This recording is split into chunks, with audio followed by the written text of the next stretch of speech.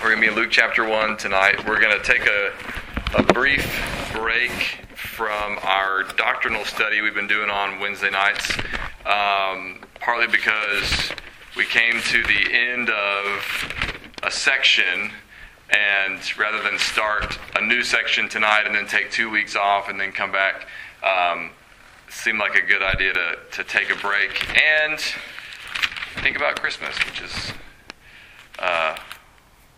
that's what I wanted to do anyway. So I was thinking about, which way should we go? I was like, well, I really would love to talk about this passage from Luke. So Luke chapter 1, we're going to look at verses 67 to 79, which is the prophecy of Zechariah, the father of John the Baptist.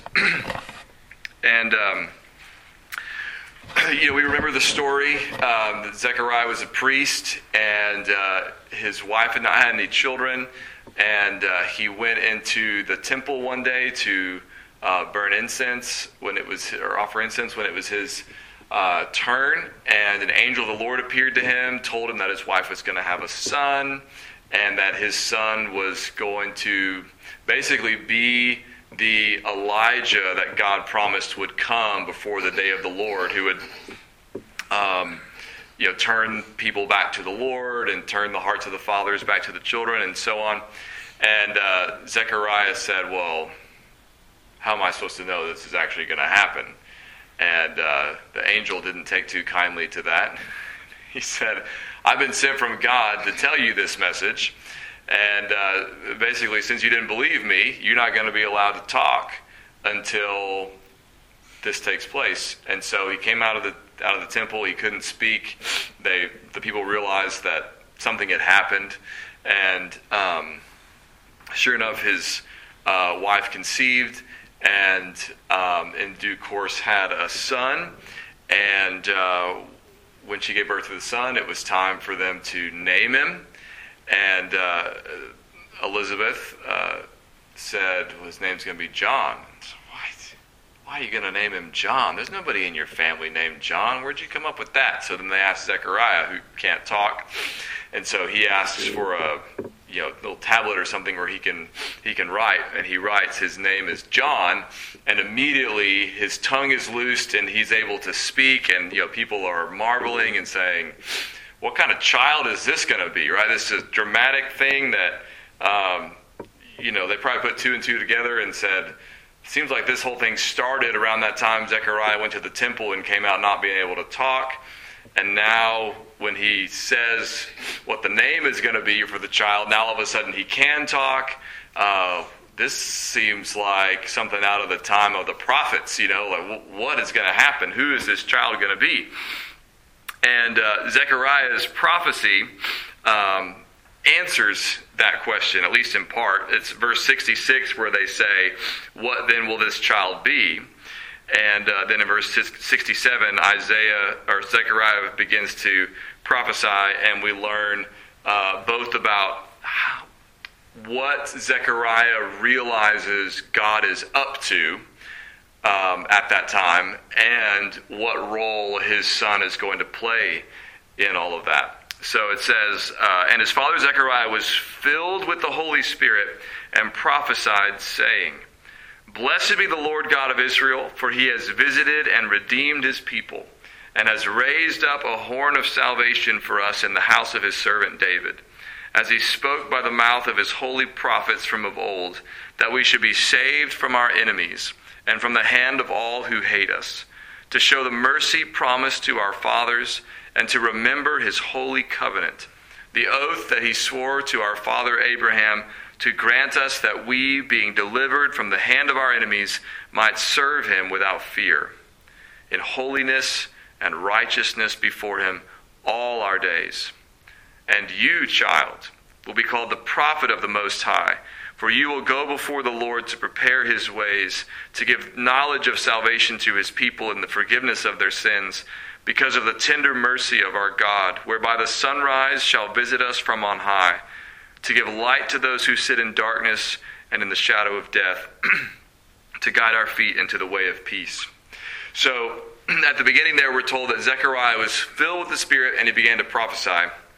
And I just want to say one little thing about that. I still remember, even though it's been 12 years probably, maybe longer, since I took a New Testament survey class in seminary, and I took it on a weeknight, and so it was one night a week.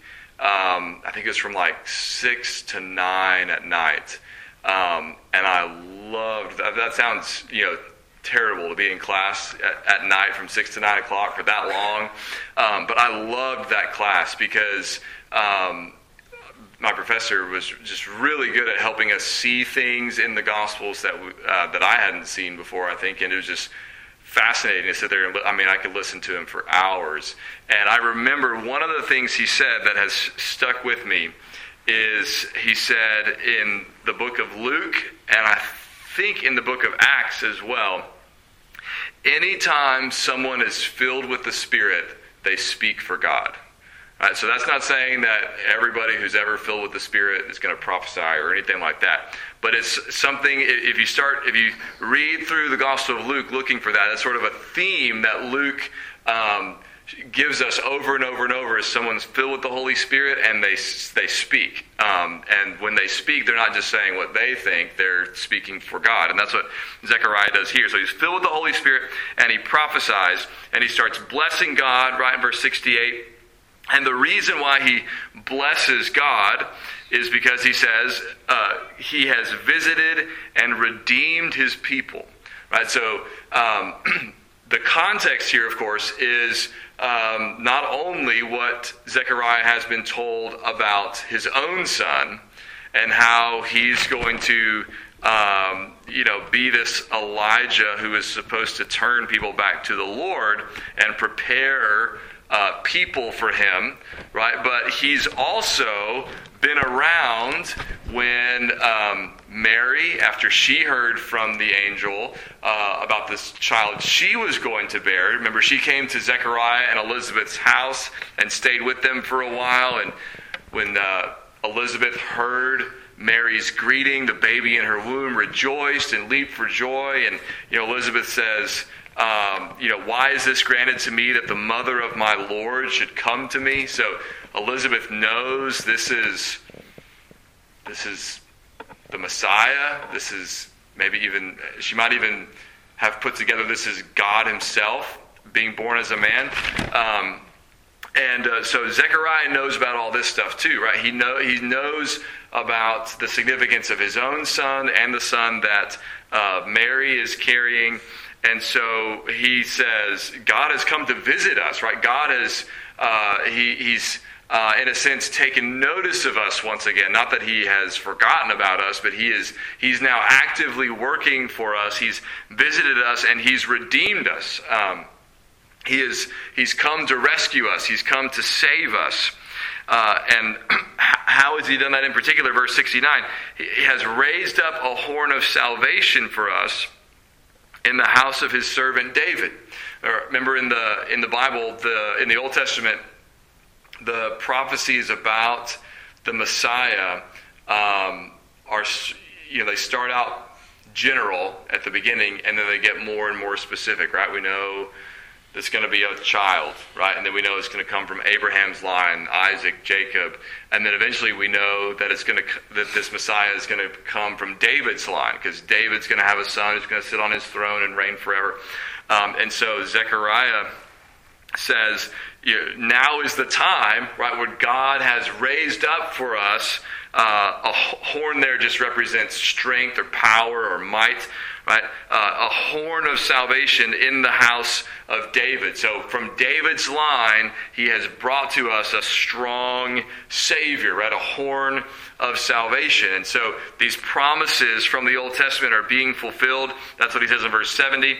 As he spoke by the mouth of his holy prophets from of old. So what he is doing in me and in my wife and in Mary and in the two sons that these two women are carrying is he is fulfilling the prophecies that we've heard read in the synagogue Sabbath after Sabbath, that we have anticipated, that we have longed for, that we have prayed for. He's now doing what he said he would do.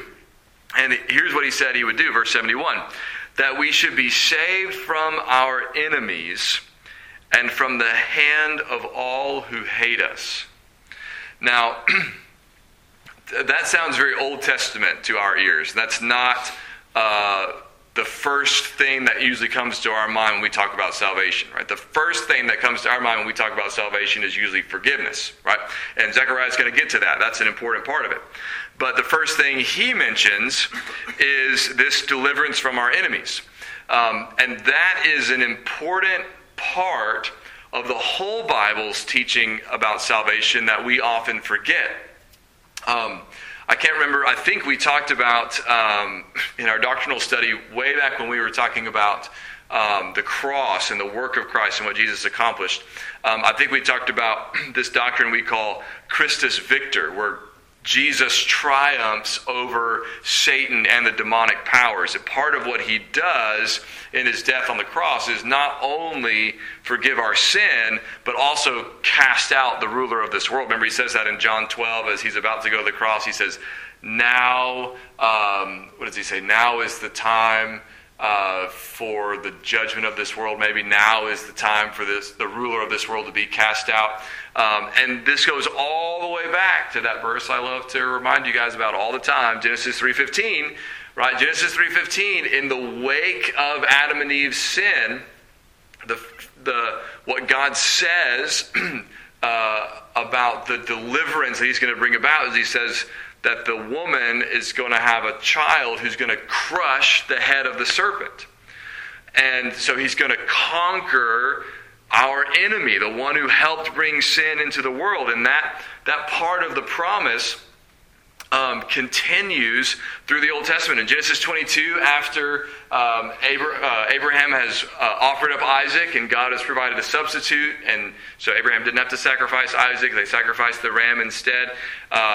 God reiterates his promise to bless Abraham, to multiply his offspring, and he says, and your offspring shall possess the gate of his enemies, which means he's going to conquer them, right? If you possess the gate of your enemy's city, that means you're in control of the city now, right? Once you breach the gate, the city is essentially yours. So there's another, you're going to conquer your enemies. And in Balaam's oracle about the Messiah, Numbers 24, he talks about, their enemies being crushed. This is what the story of David and Goliath is about, in part, right? Goliath represents the serpent. He is an enemy of God's people. He's blaspheming God's people. And what does David do? He crushes his head with a stone right in his forehead. And the book of Esther, right, is the same thing. The enemies of God's people, led by that wicked man Haman, are trying to destroy the Jews. God delivers them, and Haman is destroyed. Haman is hung on the gallows that he had prepared to kill Mordecai the Jew upon. And so all throughout the Old Testament, part of God's deliverance, part of God's salvation for his people is the destruction of their enemies. And that's the case at the end of the Bible, too, in Revelation. Right? When Jesus comes back, the Bible talks about however, we put together the pieces of how all this is going to play out. The Bible talks about more than once these great battles that are going to take place where Jesus is going to conquer his enemies. He's going to conquer people who have been opposed to Jesus, and he's going to destroy them. And show that he's the King of Kings and Lord of Lords and all that. So even at the end of the New Testament, you have this deliverance from the enemies of God's people. So that's true from beginning to end in the Bible. Right now, though, we are not called to destroy enemies or anything like that. We are called to suffer, right? Jesus, when he came the first time, he did not come like people expected him to crush the Romans. We can understand why they expected that, but that's not why he came the first time. He came instead to suffer. And then when he comes back, though, those who've refused to repent, he will conquer, right? He will destroy. In the meantime, we follow Jesus' example and we suffer when necessary. When we're persecuted, we have to endure it. But when he returns, he will conquer our enemies, and then we'll get to enter in with him into the new heavens, the new earth, the new creation. We'll get to reign with him, be seated with him, and there'll be no enemies there. There'll be nothing accursed in there. There'll be no people who are opposed to God there. So part of our deliverance, part of our salvation too, is this a deliverance from our enemies. So he's going to save us from our enemies, and he's going to do this, Zechariah says, because he's keeping the promises he made to Abraham in the Old Testament. So verse 72 of Luke 1, he says, the reason he's doing this is to show the mercy promised to our fathers and to remember his holy covenant, the oath that he swore to our father Abraham. So he's showing us the mercy, the steadfast love, the faithfulness, the grace that he promised Abraham and Isaac and Jacob and so on. He's remembering the covenant, the promise that he swore to Abraham. Not only, that he would have a son, and not only that they would live in the promised land, but that God would bless him and multiply him and bless all the nations of the earth through him, and all those things, all those promises that were ultimately aiming at the coming of Jesus. Zechariah says, now is when he's fulfilling those promises. Now is when he's fulfilling that covenant. And the place that, the reason we need to be delivered from our enemies, he comes back to in verse 74, that we, being delivered from the hand of our enemies, here's why that's important, we might serve him without fear in holiness and righteousness before him all our days. So, in other words, one of the reasons why we long to be delivered from those who have aligned themselves against the Lord and against his people is because the enemies of God try to destroy God's people. Right? I mean, some of the most obvious examples, besides the ones we've mentioned already about Haman and Goliath and whatever. Think about Pharaoh. Right? Kill all the baby boys born to the Hebrews. Enslave all the people. Herod, same way. When he hears the Messiah is born, kill all the babies in Bethlehem because we don't want God's Messiah, God's promised king. Whenever there are people who are opposed to the Lord and opposed to his people, it causes trouble for us, right? And it creates fear, it creates anxiety, it creates difficulty. This is why Paul tells us to pray for all those who are in authority, for kings and governors and so on. Pray for them so that we might live peaceful and quiet and godly lives in Christ Jesus. Pray that they would leave us alone, in other words, that they would let us worship the Lord and obey him and just be okay.